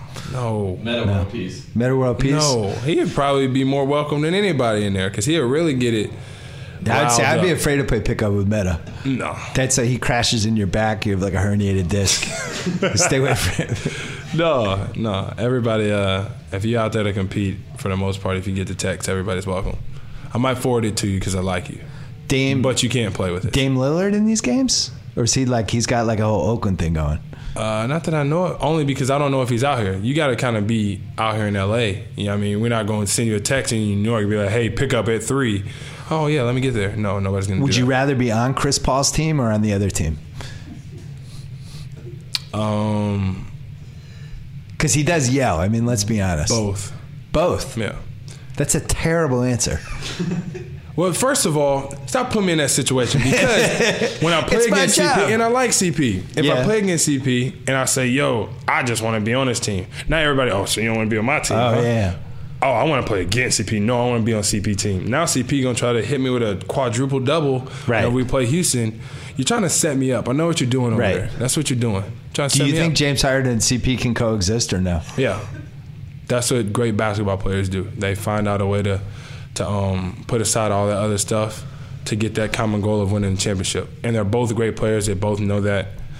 Yeah, they will exist just fine. Definitely. I don't know if it would have worked if it was CP 4 years ago, but I think now that he's a little bit older, he'd probably welcome having somebody else to help him, right? There's a lot of things that you don't know, but you have this like way of really getting like pretending I know. Yeah. You know what I'm saying? Like it's like pretend you knowledge. have it. Like it's crazy. So what really goes on in these pickup games? Do y'all wear jersey numbers? No. No, you brought up the jersey numbers. Is You anybody asked me. welcome? Can I play? Like you have a way. It's very Are there disturbing. big guys in these games? I see. Look at you. You're right. I'm asking questions. You can do it with 20 questions. I won't doubt. Yeah. Are there big guys? Like, are there post-up players? Are there big guys in this league now? Are there? Depends what you say is a big guy. I mean, I've seen DJ shoots threes in the All-Star game. Let's just get that out of the way. Yes, DJ. he does. That's my guy too. I'll be interested to see him and Blake this year without CP, what they bring to the table. I say they just let DJ run the point guard position. Well, what if Blake was point forward? What if DJ was point center? DJ is point center. I don't see it. You don't see it? I would just hack a shack him. Yeah. Okay, never mind. But Blake as center. point forward would be interesting. Yeah, he can go. Yeah, that I think he's gonna handle the ball a lot. Anyways, he handled the ball plenty even when CP was there. He's a tough matchup for a lot of guys. So who's your least favorite guy in the Warriors? My least favorite guy on the Warriors? Nah, I'm just. Well, it'd probably be anybody who's not a Nike guy. You know, I could use that. Yeah, that's a fair way to go. I'm not going to Are do you Draymond? No, I'm not Draymond. No, is he in these LA games? I thought you was like, am I Draymond? Like, no, I'm not Draymond. Is Draymond in these LA games? He do be out here. I don't know. I will report back. I will send you an email tomorrow. You get along with Draymond? Do I get along? Yeah. Because it seems like he talks the most trash out of anybody. I'm talking. I'm not worried about that. That's what you're supposed to do. Yeah. You know, you talk. You have fun. Just go hoop. If you want to talk, go for it. I'm all for it. I can talk too, but I'd rather just go. Play a little. Did bit Marcus of Smart basketball. talk trash? Yeah, he likes to talk. Yeah. He's from what? Did he talk to you? Flower Mound, Texas. That's where he's from. Yeah. Yeah, he has some things to say. Cool. That's my dude. That's your guy? Yeah, I like Marcus. That's cool. I was worried we were going to trade him this summer. I was upset. Marcus would punch me in the face? No, I should punch you. Why? In the face. I don't know. He's on my team. Yeah, I know. Well, technically, he's on Celtics. You're not on the Celtics. That's your team. I've grown up with the Celtics since I was 4. Yeah. See, this is I argue with KD about this. You guys, fandom, you don't get. You don't understand it. It's our team. Our job. It becomes part of the family. I'm here with you. Yes. The Celtic fans do love Marcus Smart, though. Yeah. I think he plays hard. He's talented. Yeah. Hell, you're gonna embrace the people that play for your team. Was he the one who didn't foul you when they called that bogus call right before the All-Star break when you went to the line and shot those things when nobody touched your elbow, but they sent you to the line anyway? That's weird because if you go back and you look, I shot 2 free throws after a whistle went off and it said foul on the elbow. That was the first time I was like, I didn't realize Jimmy Butler was a superstar. I think it's official because that was a superstar call. Because I got fouled? That was a superstar call. Because I got fouled. I'm not going to admit. Look at the rotation on the ball. Was it the air from his Look at the hand rotation your on the elbow ball. that fouled you? That was terrible. Come on now. And I hit him You with should have missed one of them. I hit at him least. with the hitch, bing, got him off balance, and then turned and shot. I'm not going to miss like that. That was terrible. Just saying. Look I at actually, the rotation on the ball. I was surprised. There's the picture. Exactly. Oh, it's the elbow. Thank you. Because his like pinky grazed your elbow. Foul. You should have missed one. The fair thing to do would have been to miss one, take it fair to thing OT. to do. Well, it's a bad call. You don't want to win on a bad call. That's tampering. You don't want to win on a bad call. Oh my God! I thought it was a ball don't lie moment where the ball don't lie guys were going to make you miss one of the free throws, but then they both went in and the game was over. Yeah, happens in the blink of an eye too. Tommy, anything else? Did I ask all the Bulls questions you wanted? Yeah, there was a lot in there. Yeah. You got your Bulls. What about Vanderbilt? Question. Can you invite him to play in the pickup game? He's doing so well in Summer League. Yeah, he was killing it. I don't know. I don't know where he is. If he's here, why not? In Vegas, yeah. Yeah, so he's in Vegas. Yeah. So we'll. So you weren't find watching out. the Summer League either? It was like the watch first basketball, exciting man. week of Summer League that they've had. Although nobody plays defense, so it tends to favor the offensively gifted. Yeah, and the people who have the ball all the time, like Lonzo. Yeah. Like Lonzo's put up big stats, but Yeah. I'll be interested to see. I mean, You must have played Summer League a couple years. I played once. right? Yeah, I Yeah, played 1 year. first Yeah, year. second year. Lockout was my first year. Oh, So my second. I forgot about that. Your rookie year was the lockout. Mm-hmm. Think about that. Now 5 years later, Houston Rockets just went for sale. They're going to go for some crazy number. Back then, the lockout. With the Rose, D-Rose stuff. Oh yeah, D Rose. Where's D Rose go? I don't know. I mean, I've heard a lot in the media. I could act like I know a lot, like you do, and say, "Oh, he's gonna end up in Milwaukee," because that's what I see on my Instagram timeline all the time. But I really don't know. I haven't talked to him, and if I was to talk to him, I wouldn't talk to him about basketball because he has enough talking about basketball. You know, he got to live that every day. I think you let him handle that, and wherever he ends up, you wish him the best. He's still gonna be a phenomenal player for whatever jersey he puts on. If he doesn't get hurt, I remember D Rose versus Westbrook when they were both 100% young and healthy was like watching. It was just crazy. Mm-hmm. It was like watching Superman versus Batman. It was just ridiculous. They were athletically at some crazy point guard. It was just like watching two Rams clashing against each other. It still seems like he can go by guys. Would be the case for D Rose. Like he can still beat guys off the dribble, get to the rim. Definitely, that's his game. He's always gonna go back to that, and he still has it. And he's still one of the top finishers in the league. When he gets down there in that paint, he can put all of that spin and English and all of that good stuff. I think he's a sneaky signing for somebody. Bring him he runs your second team offense. Go for it. Let us know. You act like I'm all knowing. I can't even find out who's in your pickup game. So where do you think he's going? My fear would be the Clippers, which would be bad, I think, for everybody. I think Milwaukee is a good idea.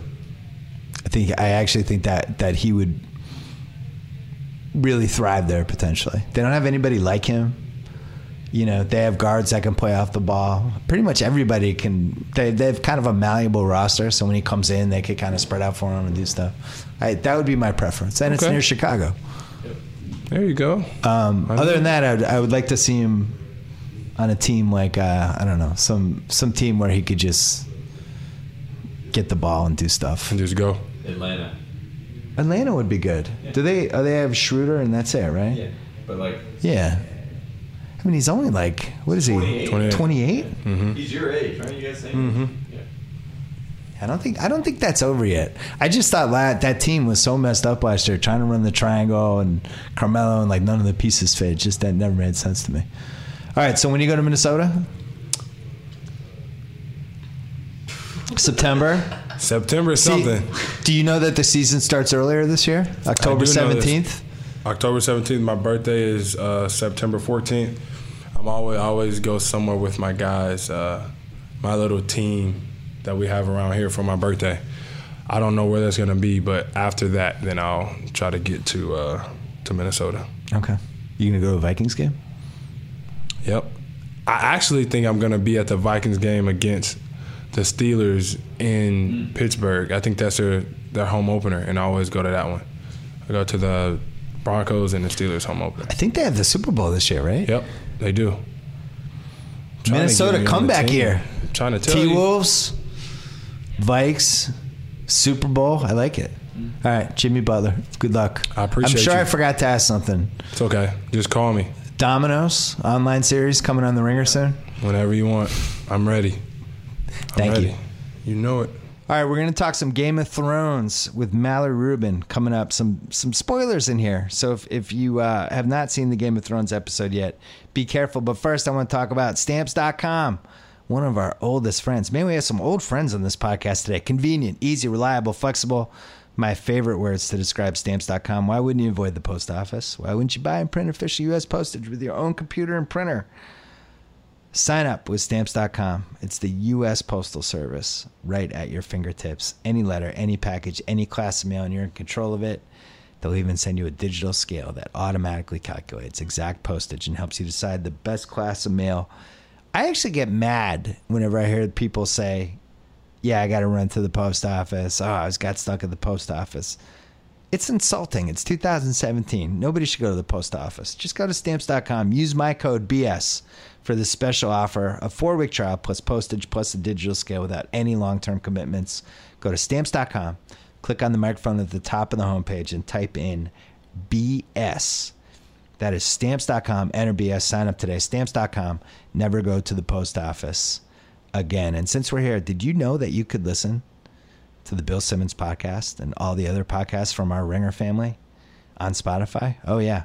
The streaming service you know and love for music is also fully loaded with podcasts.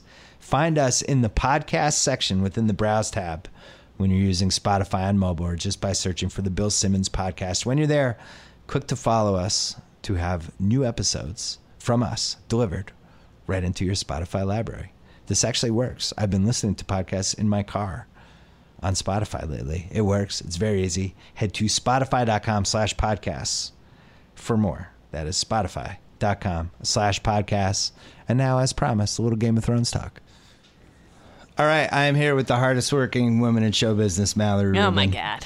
co-host of Talk the Thrones, co-host of Binge Mode Game of Thrones, the mother of all dragons. And in her spare time, one of our most valuable Ringer Inner Circle people and an OG from way back in the Grantland days. It's great to be here with my liege lord, Bill Simmons, protector of our realm. I didn't even tell you we were doing this. No. I just called you in my office, turned the mic on. Goodness. Thrones. Yes. Love Game of Episode Thrones. 1. Yep. Dragonstone. You didn't cry? I did. I got a little emotional. Which part? The end of the cold open with Arya, it just was like, oh shit, we're back. This is happening. We're here again. Happiness. It was a happy cry. It was a confusing mix of emotions because I don't actually like what she is doing as a character. I'm very concerned about her moral integrity and like, is there a path to a redemption for her? Does it matter? So that was concerning, but also it's like, oh shit, she just took out all the Freys. We hate them. They're gone now. That's right. Awesome. And then also cold opens on the show are so exceedingly rare. It was just such a thrilling way to dive right back in. It was just overwhelming. And then I got a little emotional. And then at the end, Jorah. I love Jorah. And then in the scenes, this like tiny 20-second preview for next week, that's my girl, Nymeria, Arya's wolf, coming back. That's like in the top 3 things I need to have happen in this show the rest of the way. That specific wolf coming back, or? Bill, I love an animal. I know. I love an animal. And Arya had to say goodbye to Nymeria so early on in the story. And as the direwolves, who I love the direwolves, I can't stand when people are like, they're just sidekicks. They're just distractions. It's like, no. The love of a good animal is an important part of a person's life. And also in fantasy literature, they're protectors. They're not just companions. When Bran lost Summer, everyone talks about the door and they talk about Hodor. And I'm like, that's the Summer episode, motherfucker. Yeah. That was a big deal to me. And so Ghost remains. And I just hope that Ghost is going to be okay and that Jon will have Ghost in his life as he ranges north and takes on the Night King. And I worry a lot. And so the idea of Nymeria being back in Arya's life, and one of the things you have to understand is in the books, whispers, rumors of a she-wolf roaming in the Riverlands, and they still sort of share this mental connection, the Stark children, warging ability, skin changing, green seeing, it's there for Arya. We haven't really gotten that in the show, and I'm very excited to go there as she just sort of devolves deeper into the darkness. The presence, the love of a good animal, bringing her back to her roots, to her family. As it so often happens with humans. Exactly. Did I ever tell you I dated a shapeshifter in college? No, I actually didn't. need a lot more information. Reaction would be gonna need a lot more information. Is this like Tormund saying he fucked a bear? No. No. Just like a really hairy woman with long nails, or what are we talking Arya about? is my favorite Game of Thrones character. Why? Because I feel like it's like how LeBron came into the NBA in 2003 and then added stuff to his game, and we watched the maturation of this young pup becoming a superstar. I feel like I was there for her the entire time. So you don't think that she's gone too far, that she is just now at the point where once you sort of fully understood I'm the half intention. I'm half Italian. That was revenge. I fully support it. When you're seeking vengeance because you want to avenge something you lost, a loved one, crimes against your family, that motivation is pretty pure and pretty unimpeachable. But when you're just flat out murdering a room full of people, and you seem to take basically pleasure from nothing else in life. I guess she smiled when she sat down next to Ed and had a bite of the rabbit. Humanizing moment. But it just feels to me like she's going a little too far down the path beyond redemption. I worry. I love Arya. Arya's one of my 3 or 4 favorite characters, so I don't want that. I think that's what I'm responding to, is that the fear that maybe they're taking her a little too far in that direction. I wanted to have you on because, as you know, I am an idiot Game of Thrones fan. Yes. I've seen every episode, but don't understand half of what's going on and spend most of the time going, hey, that guy. Well, you did once. Oh, that guy. You did once ask what year Game of Thrones takes place in. I did. That wasn't a great start. Was there an answer? If you had to guess, what year is it? You think it's in the future, maybe? No, it's Bill. It's not our world. I got bad news. It's a different universe. It's not our world. Yeah. Sorry to say. Is it past or future? I just see things compared to my own world. I respect it. We all need to contextualize in some way. So here are my takeaways just from somebody who takeaways from the premiere. Yeah, okay. I think there's 3 types of people. You and Jason, co-host of Binge Mode, are the highest possible level. Like, every single thing that happens, you can put it into some sort of, centuries long context. Right. Kind of how if something happens in the NBA, I can be like, oh, that reminds me of the time in 1982 when blank, blank, blank. Then there's the Chris and Andy level, super versed, totally into it, but not comparing it to the books and all this stuff. Right. And then there's people actually there's probably 2 more levels because I feel like my wife's a level higher than me too. And then there's me at the bottom. It's a spectrum. I love the show. I don't think about it until it comes back. Oh my God. I had to watch the last episode to remember half of the things that happened. That's a great episode, though. It was your number one Winds when you of Winter ranked is the incredible. Game of Thrones. Yeah. I think it's not only the best episode of Game of Thrones, I think it's one of the best episodes of television, period. It's incredible. It's almost flawless. There's no wasted time in that episode. It's perfect. And they even changed there's a little different music in it too, right? Oh, yeah. The Light of the Seven. Yeah. Beautiful score. The way it's edited, the sound, the direction, it's incredible. So really is there room in this whole Game of Thrones world for people like me? Because when this happens, I think baseball has been guilty of this to some degree. You're either all in or we don't want you. You're a loser. Right. Hockey is probably the worst of all the sports. I think soccer is really bad. The cult of the status quo, I like to call it. Right. It's we're at this level. Unless you're coming here, don't bring your little juvenile IQ for this thing that I care about. Just leave this to us. Stay away.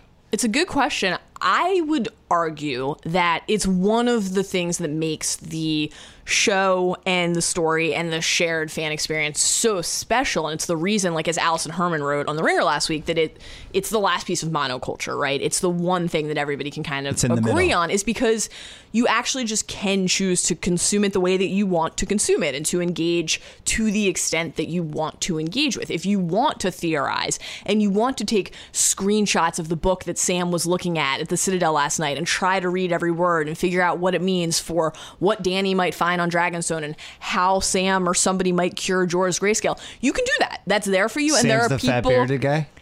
That's unkind but accurate. Yeah. Okay. Yeah. I want to know. But you can also do that, right? You can also just identify characters in the way that you just did, and there are plenty of people out there who are consuming the show in that same fashion and will engage on that level with you, and everything in between is valid.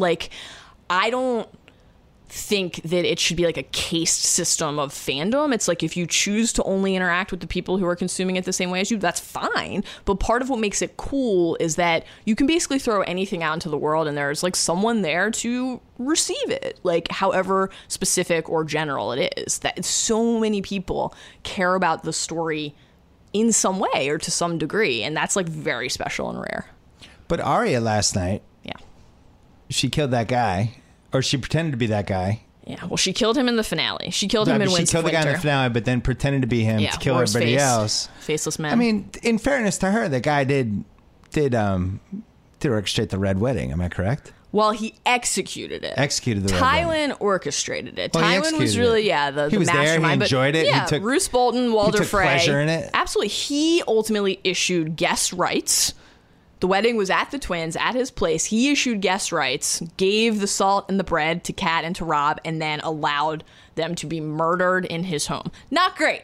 Not great. He deserved what he got. No doubt about that. Arya fed him his sons in a pie, though, before killing him. Tough. The human son pie. I don't know if that had been done on HBO yet. A throwback to the Rat Cook story that Bran tells seasons prior. Yeah. I love the way the show does that. They're planting these seeds for you constantly. Very rare that something is just like invented. Very few like Deus Ex Machinas. You're not suddenly getting the solution to the problem. It's there. It's been there for seasons, just waiting to be called into action. It's great. Cersei, Jamie kind of looks at Cersei at the end of Winds of Winter. Tough moment. It's one of those looks like, wow, you've become a monster. Which is, you know, kind of like Glass Houses, because he's also a monster and they had incest babies and all that stuff. I mean, he's not out there doing the NBA Cares program. But here's the thing about that. Why is Jamie called the Kingslayer? Because he stabbed the Mad King in the back to prevent the Mad King, who was sitting there shouting, burn them all, from using his wildfire stores to burn down the city. Jamie sacrificed his reputation and basically by extension his life, because once you're known throughout the realm, you as a member of the King's Guard, a knight, someone who's bound in theory by your oath and your word and honor, once you've sullied that by killing the king that you were sworn to protect, that's kind of it for you, right? And we see how people perceive him. That's why the moment in season 3 in the bathtub between Jamie and Brienne is so powerful and special. It's kind of the first time that someone has allowed him to say, this is why I did this. I was saving everyone. And so he rides up and sees the thing that he sacrificed his reputation to prevent has occurred while he was away. And not only has it occurred, it's the one person he loves in the world who chose to do that. What a devastating feeling. And of course, his son jumped out of a window. Oh my God. That's a tough one. Yeah, it's a tough one. That's really tough. It's probably defamatory in some way. Yeah, what's the sports equivalent of finding out that there's a wildfire cache beneath a sept and blowing everybody up? That's tough. That was pretty ingenious for, this is set in the 1300s, right? I mean, for them to think about that way chemically, 1400s? Just going to let you put the date on it. It was after you feel Rome. Comfortable. In the timeline of HBO programming, before or after Rome, before or after Westworld. These are the questions. Who am I rooting for in this, though? Who are the good guys? Who are the bad guys? Or is that the whole point of the show? Because I'll tell you who I'm rooting for, but they might not be the right people. You're rooting for Dany. Well, obviously. You've always rooted for Dany. I've been riding with Team Dany from day one. You, like Ian McShane, think the show is just tits and dragons. No, that's not true. That's not true.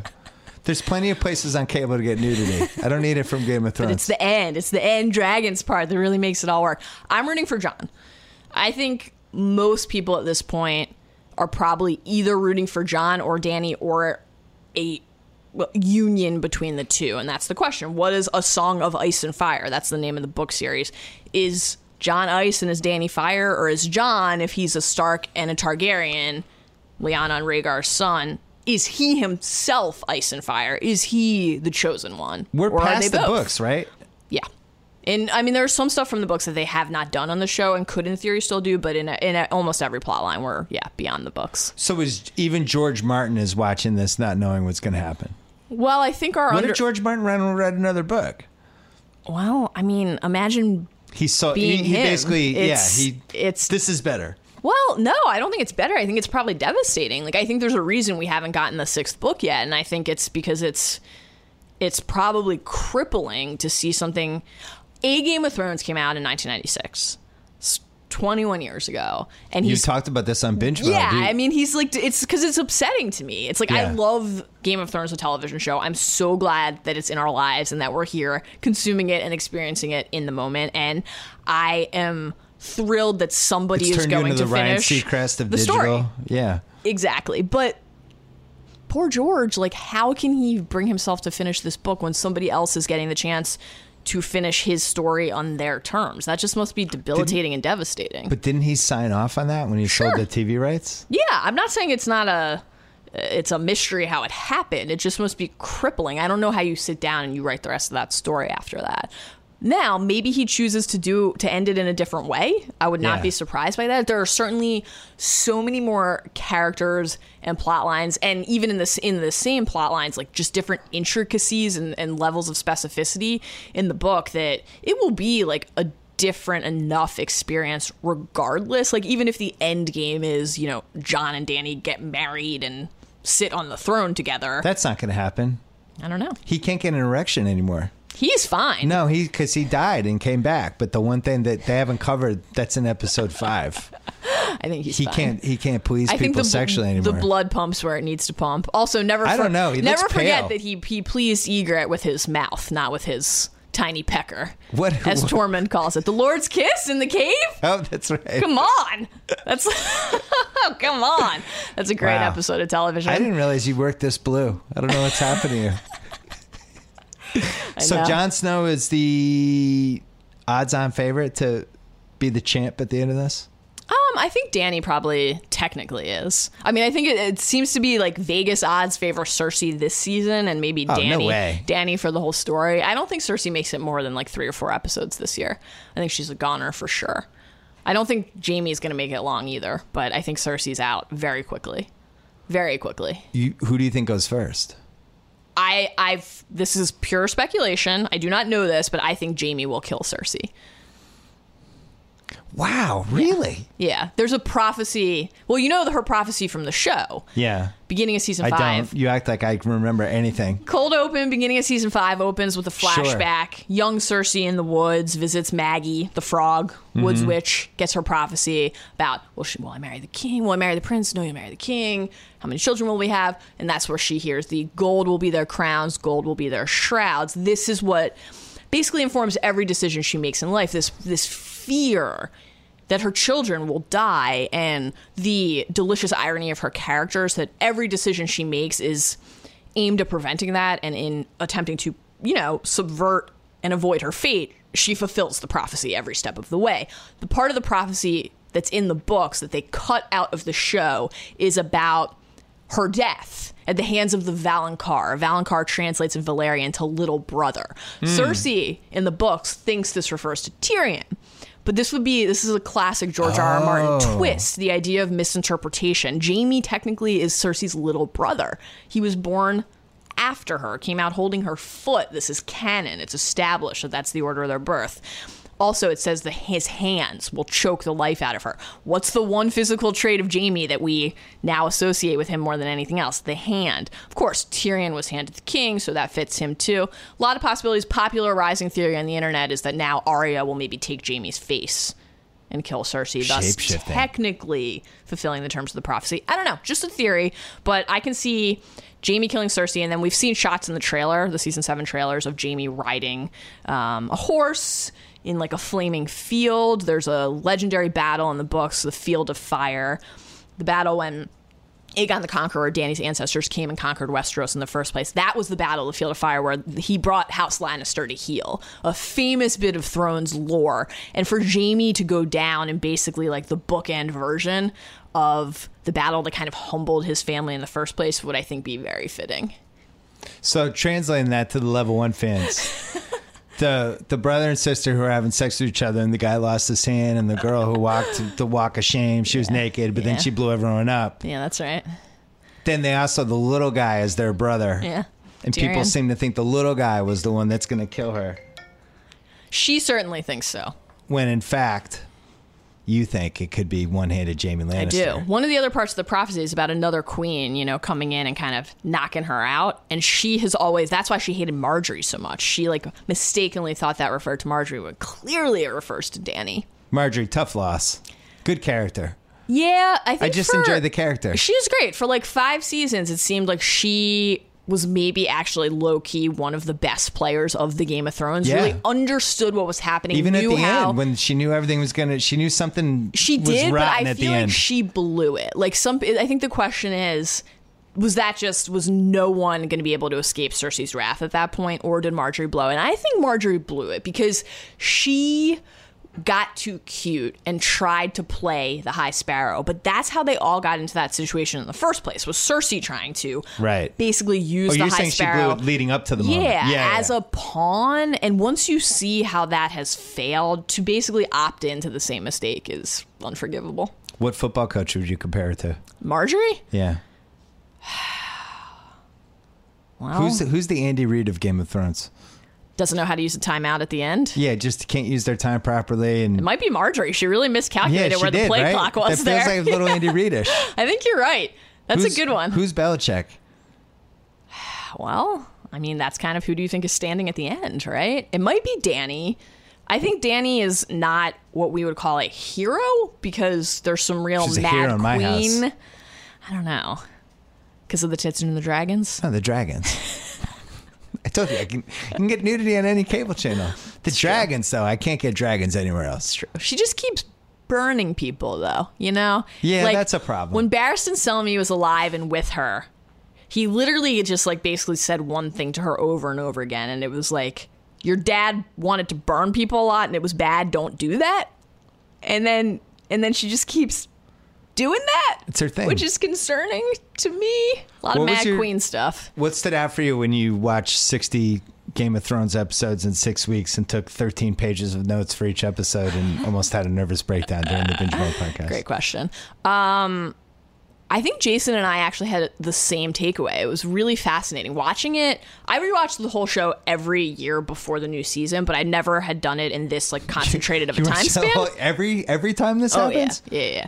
But oh, wow. I've never done the podcast. So this was, not just like kind of like relaxing pleasure, but watching all 60 in a concentrated time span like that, two things stood out. One, Danny. Not impressive. Not an impressive arc at all. Actually, just like a lot of real red flags and character concerns. And conversely, Sansa was like the biggest riser for me and Jason. We were just like, wow, she as a character actually or an actress saved, or both? As a character, I think she gets a really, really bad rap from people. From who?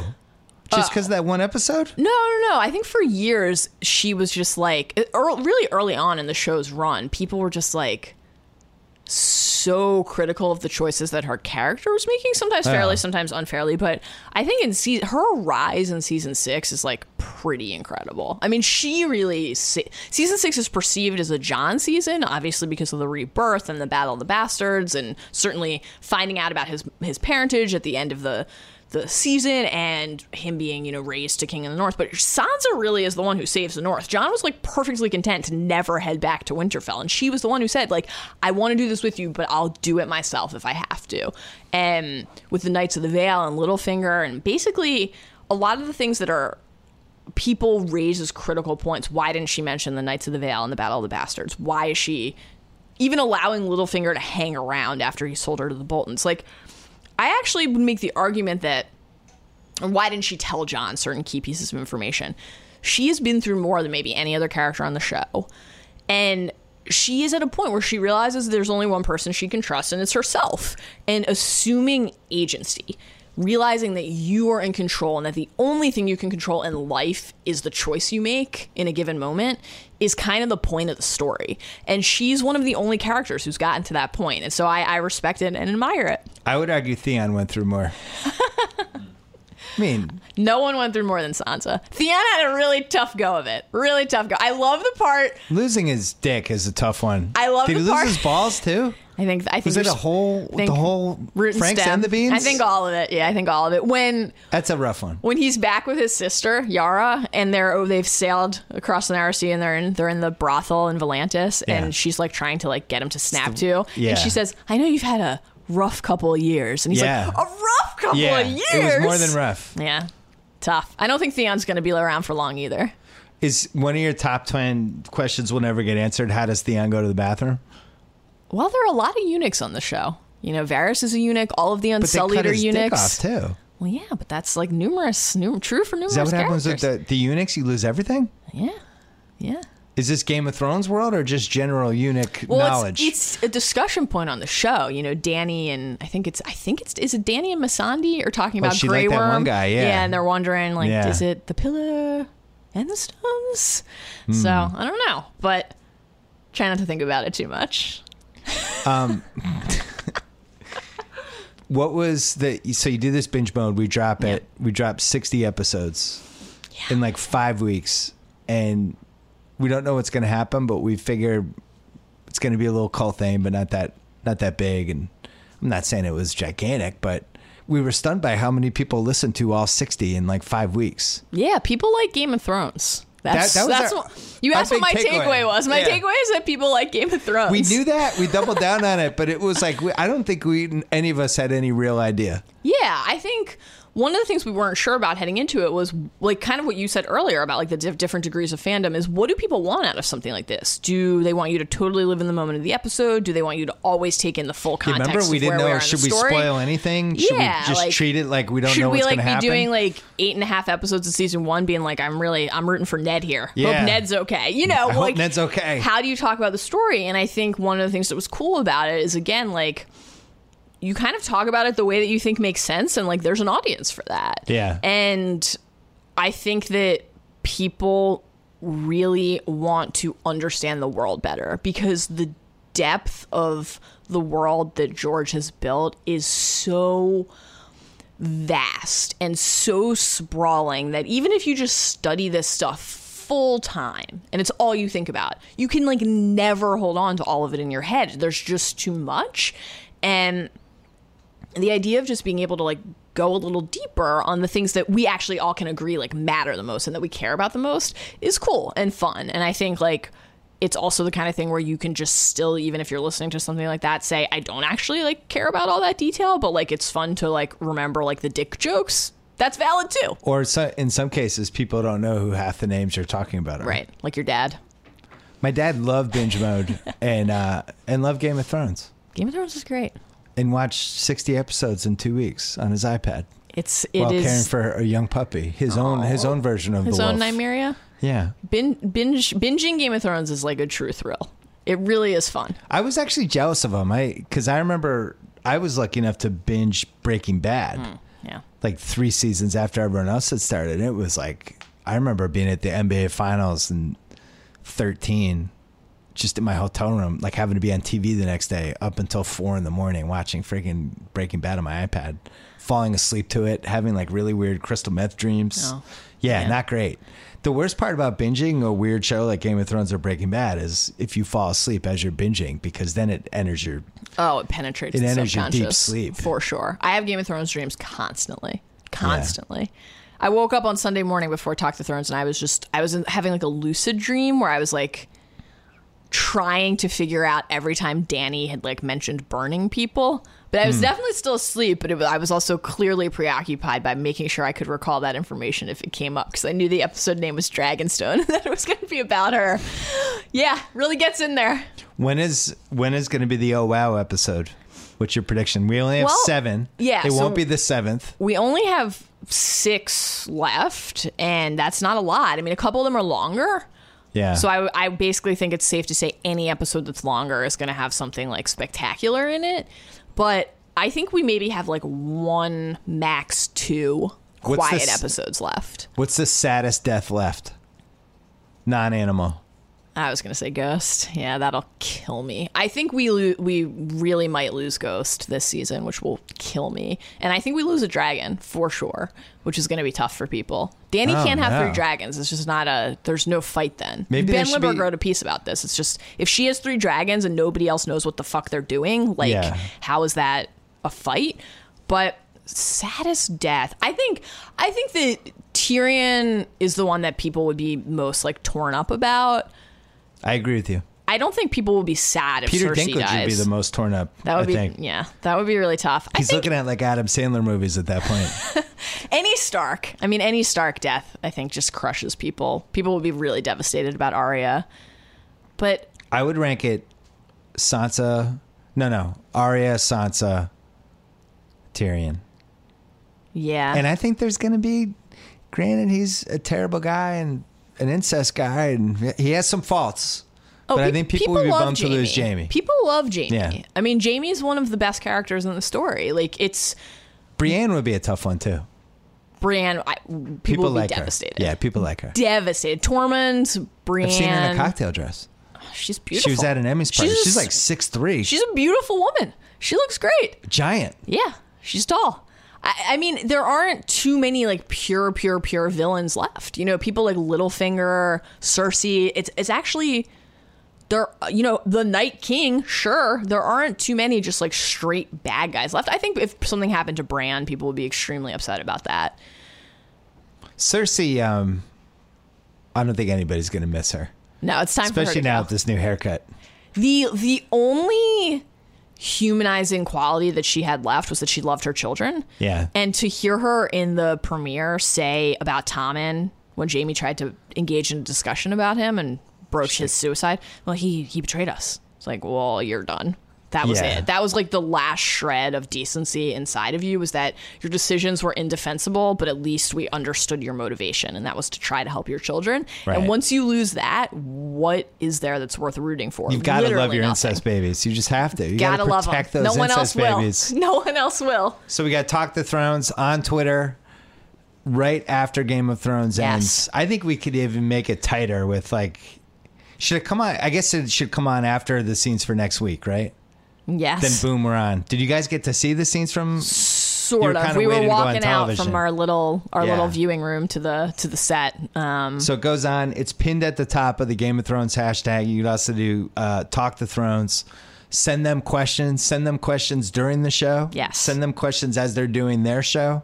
They love questions. Love we got a lot of questions. good questions We even did. this week. You asked us a question. I asked you a question about how Cersei has Garth from Wayne World's hair. It's great stuff. I actually thought that was insulting to Garth. I thought her hair looked good. No, it didn't. No? It didn't.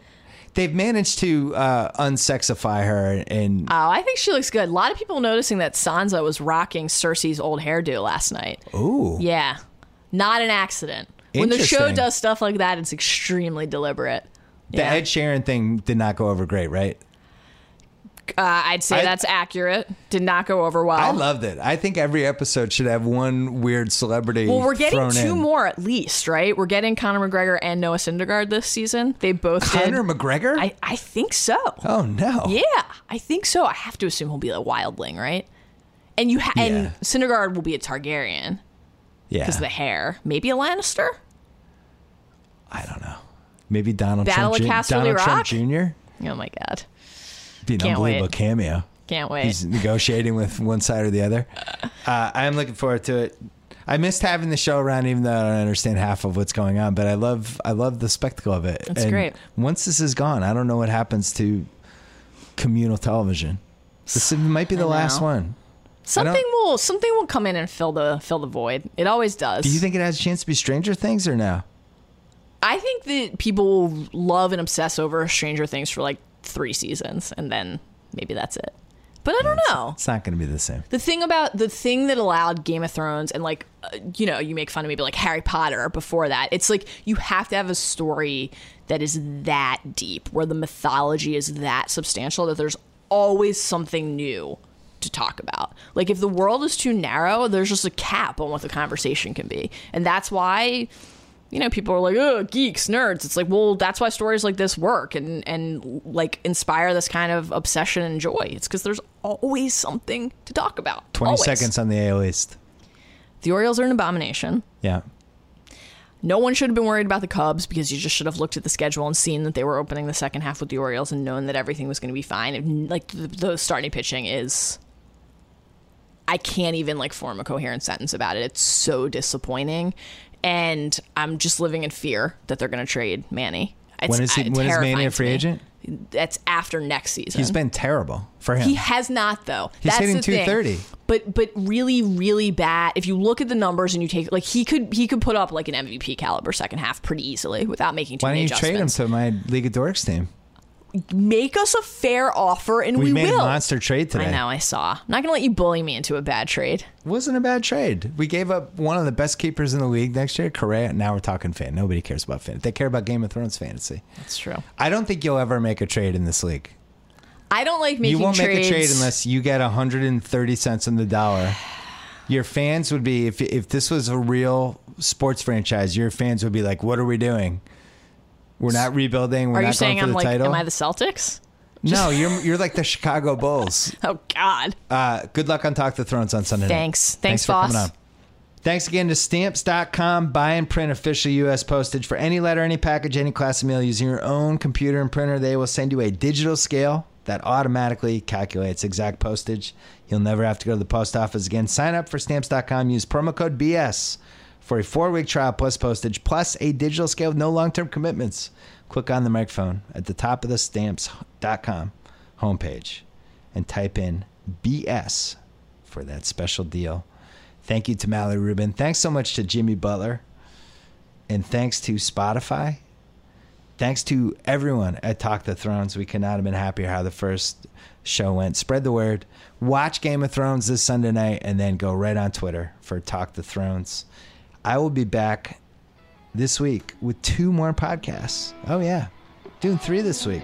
I don't know what the hell we're going to talk about, but we're doing 3 podcasts. Anyway, back on the BS podcast later in the week. Thanks for listening.